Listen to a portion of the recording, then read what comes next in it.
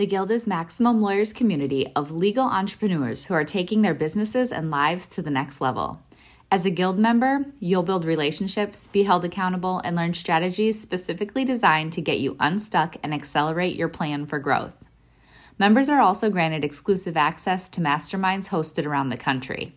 Our next event is coming up, and we're heading to Scottsdale, Arizona. There's something truly magical about the power of these in-person connections where real-time breakthroughs happen. Picture this. You're surrounded by like-minded law firm owners tackling your business and mindset challenges together.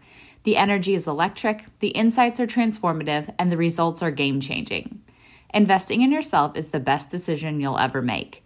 The knowledge, strategies, and breakthroughs you'll gain are priceless assets that will supercharge your practice and propel you forward. Join the Guild and secure your ticket to Scottsdale at the best possible price by visiting maxlawevents.com. I think lawyers are resistant to creating systems because it takes time, and you have to edit it 5 times because we're all type A, and it takes a lot of work. But then you realize the time you save in not having to retrain to hand someone a system is wonderful, and it saves time and then makes your law firm more efficient. So you can really maximize your scale and reproduce departments if you systematize most things in your office. Run your law firm the right way. This is the Maximum Lawyer Podcast. Your hosts, Jim Hacking and Tyson Mutrux. Let's partner up and maximize your firm. Welcome to the show. Welcome back to the Maximum Lawyer Podcast. I'm Jim Hacking. And I'm Tyson Mutrux. Jimmy, we have an awesome guest today. Pretty cool. I'm going to do a brief introduction of him, and I'm going to let him introduce himself. His name is Craig Goldenfarb. He is the owner and the founder of the law office of Craig Goldenfarb. Also, you present the 7-figure attorney, which is pretty awesome. You have 50 employees with your firm. You really have an awesome machine going. Can you introduce yourself and let people know a little bit about you? Sure, guys. Thanks for having me on. My name is Craig Goldenfarb. I'm an attorney in West Palm Beach, Florida. That's about an hour north of Miami on the East Coast. And I've been practicing as a plaintiff's personal injury attorney for about 22 years. And I started plaintiff's PI right out of law school, amazingly. I never did defense. I started out in Miami for a few years and then moved up to West Palm Beach. I started my own law firm about 15 years ago in 2002 with 1 employee. And through what I call kind of a business mindset, I grew to where I am today, which is over 50 employees. I have 6 attorneys in-house, including myself, and 7 different departments. I like to say that I'm set up like a corporation because that is how I am set up, with departments and department heads that report to me. And I was mentored at an early age by another PI lawyer here in Florida who really taught me at the same time how to run a business and how to be a lawyer. So I really credit mentorship with my learning early on. And I grow about 20% a year, despite my wife's request that I stop growing.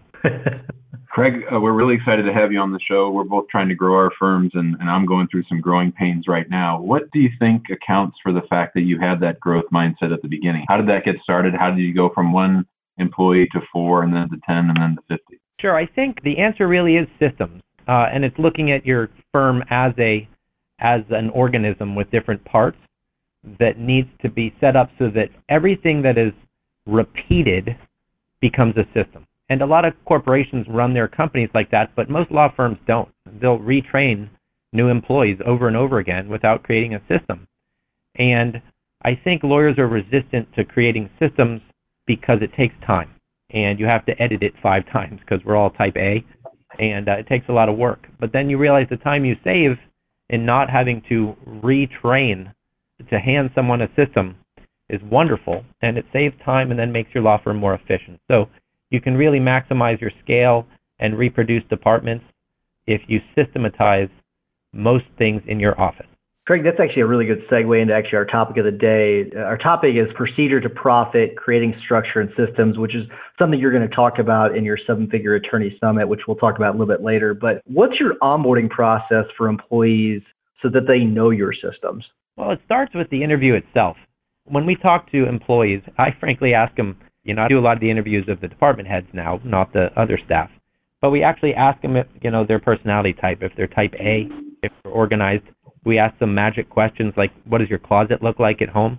To see if they have all their stuff color organized. We ask a few what we call the secret questions to see what type of personality they have, because we really focus a lot on organizational skills. So our onboarding process starts at the interview and asking them some questions about how they conduct their workflow. If you send out a letter, do you diary 30 days for a response, or do you just think you're going to remember? How do you diary it? What is your existence system? An existence system is either your to-do list or your on your computer or your handwritten to-do list. So we ask about existence systems, and if people don't have one, either for their personal life or for their office life, that's a big red flag. So our onboarding process for systems starts with figuring out if they're the type of person who likes systems. Craig, how do you find time during the day while you're practicing law and managing the firm to actually keep building new systems? Well, luckily about 10 years ago, I realized that being a trial lawyer was going to kill me at an early age, and I made a transition from trial lawyer to entrepreneur, business owner. And I decided that my skill sets, while I was a heck of a trial lawyer, I really thought that I would be more efficient in becoming a business owner primarily. So one of the things I talk about in my lectures is, where do you want to be on the linear line between technician, which is I want to be a lawyer 100% of the time, and entrepreneur, which is that I don't want to be a lawyer any percent of the time and I just want to be a businessman. And once you figure that out, if you have the luxury of being able to place yourself where you want to be, and I decided I wanted to be a lawyer about 10% of the time and a businessman about 90% of the time. So at that point, my firm was small, but I kind of knew that that was my goal. So I hired good lawyers, and I realized that I needed to pay the money to hire lawyers to do the law, and then I shifted into designing systems and reproducible pods within my law firm so that I could run the business. Craig, some of the questions we get are, how do you fix the boat while you're still in it? That's a big problem that people have. So what's a system that's failed for you and that you've had to fix, and how did you fix the problem? Well, I think one of the systems that failed was my hiring process. And the first 5 or 10 years of my career, I was hiring based mostly on experience. And I realized, strangely enough, that was a mistake. Experience should be in the top 5, but experience is maybe third. We hire based mostly on personality type, character, and then maybe experience would be third. A great example is my marketing director. Great guy who's been with me several years and has turned into a superstar, but he didn't have a lot of legal experience. But what I realized many years ago is that the skills for marketing director may be differentiated between the product, and the product in this situation is legal services. Yet my marketing director came in with so many skills that I knew they'd be transferable into the legal sector. So he had been at a law firm a very brief time, but his skill set was so great in marketing that I realized that experience with law was fifth on the list for this young man, and he turned into a superstar. So I think the system that broke down for me was hiring based on the wrong criteria. And once I realized I was doing that, I really changed things about 10 years ago. We're talking with Craig Goldenfarb, attorney from West Palm Beach, Florida. He's getting ready to present his 7-figure attorney summit. It's coming up in March, and we're excited about that. Craig, when you meet with attorneys and talk to them about the importance of systems, what kind of pushback do you get back? What resistance do you find attorneys have or misconceptions they have about the work involved in creating systems? It's really funny. That's a great question. So when I lecture, I realized that law school didn't teach us anything about anything having to do with business at all, and that lawyers develop a sense of arrogance that if you're a great lawyer, the clients will come. And doctors are often the same way. And they think that word of mouth is going to make them successful. And that's such a fallacy. And the arrogance of lawyers is what causes the pushback of why they think that it's beneath them to view their law firm as a business instead of as a profession. So if you can get rid of the arrogance of, I'm a professional, I'm not a businessman, then you can break down your own barriers to forming systems within your office. So the greatest pushback I get, honestly, is a mindset that was caused by law school, which is you're better than everybody else, and if you're great, your business will do great, and that's just flat out wrong. So, Craig, you're going to have to think about this one maybe for a second, but what's the one system in your firm that you could not live without? I was prepared for the question, and that's a great question. And you'll be surprised by the answer. The system in my firm that I could not live without is what I call my employee recognition system. And it's a structuralized procedure for making sure that all 50 people in my office feel cared for. And I have about 20 or 25 elements to that. And the reason I've done this in studying through the last 20 years about why people work is that money is certainly in the top 5, but it's not usually number 1. People want to feel a part of something. People want to trust their boss, respect their boss. They want to feel like work is a palace, is a place where they're honored and respected and listened to. So I've developed with my wonderful office administrator an employee happiness survey. We have a Dream Manager program that comes from a great book called The Dream Manager. We have at least 10 firm events of various cost and duration during the year. We have Team Member of the Month. We have parking spaces given to Team Member of the Month. I could go on and on. We have over 20 or 25 systems in place for making our employees feel a part of something. And that leads to incredible loyalty, incredible dedication, but more importantly, it leads to an incredible work product, which is that you don't have to worry about them being on their cell phones or taking 2-hour lunch breaks if they really feel like they belong at work. So the way I treat my people is the one system that's most important to me. That's a great answer. Great answer. And I think it's good for all of our listeners and for Tyson and myself to hear for taking care of our clients or our employees, our team for sure. Craig, do you have a system for creating systems? Is that one of the things that you're going to cover at the summit? It is. And I do have a system for creating systems. And the key to that is one of the hardest things we have to do, which is time blocking. So I'm a member of a group called Atticus, which is probably the largest lawyer coaching company in the country. And what Atticus taught me was the importance of time blocking, which is you take time during the week that is dedicated towards certain things. And it's a pretty simple concept, but very hard for lawyers to actually implement. So for instance, if I'm working on a procedure manual or a section of a procedure manual, I will set aside with the people I'm working with every Wednesday between 3 and 4 o'clock. Nobody's interrupting us. We're working on that procedure manual. So the system for creating systems is basically setting aside certain amounts of time in manageable chunks. So there's never an excuse as to why you didn't get to it. Because as lawyers, we're all frantic, we're all busy. But if that's uninterruptible time, every week or every 2 weeks or whatever time you want to make, time blocking is the key to getting things done, especially when we've all got mounds of stuff on our desk and tons of projects we want to work on. Craig, we have some more questions, but before I get to that, I want to make sure we fully plug your summit. I know we've talked about it, but I want to make sure people know how to find it. It's called the 7-Figure Attorney Summit. It's happening on March 16th, 2017 in West Palm Beach, Florida. It's a half-day seminar. It's for solo and small firms, people that want to learn the tips and advice of business, management, marketing, legal services, the same type of people that would actually listen to this podcast. It's from one of the biggest personal injury firms, your firm in South Florida. So it's only $299. Go to 7figureattorney.com. It's a very small investment for what you're going to get out of it. So, and this is just a small taste, but I'll let you talk about it more later. But my next question would be for you is, what's a marketing system that you think our listeners should start employing today? I'll start with one that's very cheap. And what I have done for 20 years is I make sure I have lunch every day with someone that might help my business on a personal level or on a professional level. So I don't take my lawyers out to lunch that much because I spend plenty of time with them. So I have a person in charge at my office of setting up lunches, and I'm booked for the next 2 months, not because I'm so important, but because I want to make sure that my lunches are used efficiently and that every lunch is important and is someone who could help get me cases or help me in my career, or just for me to continue an existing relationship. So there's a lot of lawyers who work through lunch, and I am a big proponent of not doing that. The value of getting out of the office mentally and emotionally is tremendous. The value of getting away from behind your desk is tremendous for your health.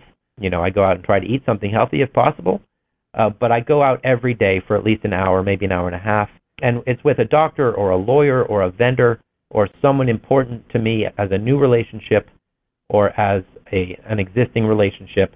And that is a cheap way, especially if you split lunch. Now, these days I always treat, but I started out where, you split the cost of lunch, you go out, you get to know somebody. And there are several studies that show that it takes someone 7 touches or 7 interpersonal connections before a person trusts you. So the one-time lunch is an absolute losing proposition. So the reason I'm so busy with lunches is I believe that I've got to touch them several times and get to know them so I know their kids' names. I know what they do. I know what their hobbies are after several lunches.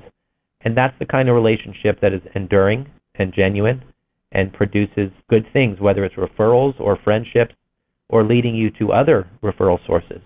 So the one marketing system that solos should do is be absolutely militant in setting up, whether it's lunch or if you're single, maybe drinks or dinner, but you got to have interpersonal relationships. That's a great tip, and it's so tempting to just sit behind the desk, see how many more emails I can reply to or more packages I can get out the door, so I totally get that. Craig, we are coming up towards the end of the show, so we have a few more questions, and one thing that we sort of fall into a trap around here is when we work on systems, it's sort of an ebb and flow. We do it when we're not busy, and then when we get busy, we sort of fall away from doing systems, and then we also sort of struggle with how granular to get in creating a system. I made a flow chart. I'm an immigration attorney, and I made a flow chart of the steps that have to happen in order to get someone from overseas to the United States and to have an actual green card. And when we counted it up, it was about 70 steps. And so my paralegal sort of said, well, this is sort of crazy. I know all these things. I'm just going to do it. I'm not going to use the checklist. So sort of how do you deal with that kind of thing? Well, what I do is when I meet with my department heads to set up a system, I go over the outline because frankly, now I'm not as familiar with how to file a lawsuit, and I have no idea how to file a lawsuit right now, no clue. But the litigation secretary knows how to file a lawsuit, so I give the outline of the structure to the department head, and then let them create the granular part of it. It does need to be granular. My litigation flow sheet procedure is 20 pages long, but all I did is I was set in on the first meeting with my litigation manager, a lawyer, and we set out the structure. And then after the structure, I said, you go to work with your litigation attorneys and your litigation teams and create all the granular parts of it. I'm done because I created the structure along with him. So after you create that structure, you can then delegate and get out of the way. And it's really difficult for us as lawyers to get out of the way. But the more we get out of the way of our people, the better they do, and the more decision-making abilities and powers they develop. So it does need to be granular, but the granulation does not need to be created by you.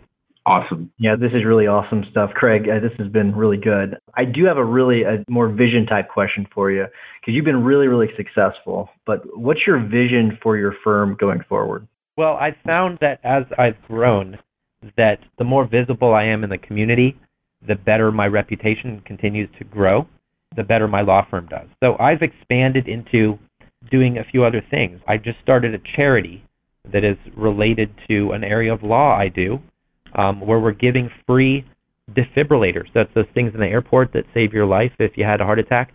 So I do an area of law related to that. It's a niche. So I started a charity, and we're raising tens of thousands of dollars to give free defibrillators to youth sports clubs so that lives can be saved if someone has a heart attack. So I've met through that organization hundreds of people that I would have never met. So it's really going outside your comfort zone and doing something that's related to your business, but not related to your business. It's starting a charity. I also have started a lecture series that we were talking about earlier that I'm going to do on March 16th of this year to educate other lawyers. And once you become known as an educator and someone who's giving advice to others, word spreads. So, some of us write books. I've written books, I've lectured, I educate. But I'm really putting that into the next phase, which is to educate lawyers of every type about business systems. And then I've also taken some leadership positions in the community, which is most cities have a leadership organization or a future leaders organization. So I've started to become active in those, and you'd be surprised at the quality of people you meet and how that just expands your influence within the community and how many people know you from different sectors. as lawyers, we are so myopic and we meet just lawyers. And that's such a loss because we've got skills that we can offer to other areas, other sectors of society. And I've started to realize that in the last few years. Craig, that's fantastic. I want to do a little riff off that one, and then we'll get to our tips for the end of the show. Your law firm is called the Law Offices of Craig Goldenfarb, and I'm wondering, how do you handle client expectations who come in and they say, "Where's Craig? I want Craig to be my lawyer." We've developed a system to handle that frequent request. And I wouldn't say we make it tough for them to meet me, because I don't want them to think it's tough. But they have to go through some channels in order to sort of, I wouldn't say qualify, because that sounds sort of arrogant, but we make sure they get introduced early on to their team. And their team does not include me, because we have so many clients. And people really want comfort and they want trust. So if they become comfortable and trusting of the lawyer that's working on their case, and it is a lawyer, and the paralegal that's working on their case, if we ask them to hold off on their request and they can meet me in a few weeks, then what happens is that we go ahead and set the appointment, and 99% of the time they cancel it. Because at that point they're so comfortable with the lawyer handling their case and the paralegal that's handling their case that they think it's a waste of their own time. So it's about a 1% get through or want to get through, but it's a decision that they end up coming to on their own. If we block them from meeting me, they're going to be angry. If we lead them down the path of the fact that they don't need to meet me anymore, then they're going to be satisfied. That is such a great answer. Yeah, it really is, because, Jimmy, this is something that we started in the last few weeks where we started introducing everybody on the team so that not everybody wanted to speak to me all the time. So what Craig's saying is great. Introduce the team. It has been a huge reduction in the amount of time I've had to actually deal with clients. So that's great. All right, so I have sort of two hacks this week. Number one is you should go to the 7-Figure Attorney Summit. I have signed up. I'm putting my money where my mouth is. My kids are on spring break that week, so the Friday before, we're going to drive down to Tampa, catch some Yankees spring training, then we're going to go see the Orioles, and then we're going to head over to West Palm Beach to attend the 7-Figure Attorney Summit, and then we're going to catch the Cardinals at Roger Dean Stadium. So I'm really excited about that. I encourage everyone, including you, my brother Tyson, to attend the 7-Figure Attorney Summit. My actual hack of the week is a great book that I've been listening to by Salim Ismail. It's called Exponential Organizations: Why New Organizations Are 10 Times Better, Faster, and Cheaper Than Yours, and What to Do About It. It's a great little book. He's one of the directors of Singularity University with Peter Diamandis. It has a lot of big picture views on where the future's headed, and when you think about your law practice in a way that's going to grow exponentially instead of linearly, it really sort of opens you up to think differently. That's really good. And my tip actually fits in with this episode and with what you're saying as well. And my tip is invest in yourself. Some of the best money I've spent as a owner of my law firm is investing in myself, going to the mastermind experience, paying for really good CLEs, going to marketing CLEs or events like Craig's got. I haven't got to his, but I'm trying to work some things around to actually go to his. But invest in yourself, because that's some of the best money you can really spend. You are your future, so you need to spend the money. Go to 7figureattorney.com, register for Craig's event, go to Mastermind Experience with John Fisher. Do those types of things, because that's what's going to be the jumping off point for your firm to really grow. And Craig, with that, we always ask our guests to give a tip of the week. So what do you have for us? I think my biggest tip is to time block. My first time blocking experience was 20 years ago when someone told me that Friday afternoons nobody does anything. And when I was young, I guess that was true. I'd go out and have a beer with my friends on Friday afternoons. But what I decided to do instead of that was between 3 and 5 o'clock on Friday afternoons, I would not allow myself to do any legal work. I would do only business work. And I did that for about 5 years. And that's the time when you set up lunches, when you do those little marketing projects, when you write a marketing letter or a blog or something that has nothing to do with any file you have. And I found that those 2 hours made me more money and it made me more successful than the other 38 hours of the typical work week for a 5-year time period. So if you can be disciplined enough to devote 2 hours a week to business stuff, whatever that stuff is, you'll be a success. This episode was chock full of great content, so many great ideas. I have sort of fallen off having lunches with people, and I need to get back to doing that because that is a great source of referrals and connections and sort of mutually helping each other out. Craig, thanks so much for joining us, and I look forward to meeting you down in West Palm Beach. Absolutely, guys. Thanks for having me on the show. Thanks, Craig. Hopefully I'll see you in a couple weeks. Again, it's on March 16th. Go to sevenfigureattorney.com. It is only $299. It's in West Palm Beach, Florida, which it's a great time to go down to Florida and spend some time there. I guess really, Craig, there's probably no bad time to go down there, but register for the event. Go down there. It'll be well worth your money. And Craig, thanks again for coming on the show. You're welcome, guys. Thank you. Thank you. Thanks for listening to the Maximum Lawyer Podcast. To stay in contact with your hosts and to access more content, go to MaximumLawyer.com. Have a great week and catch you next time.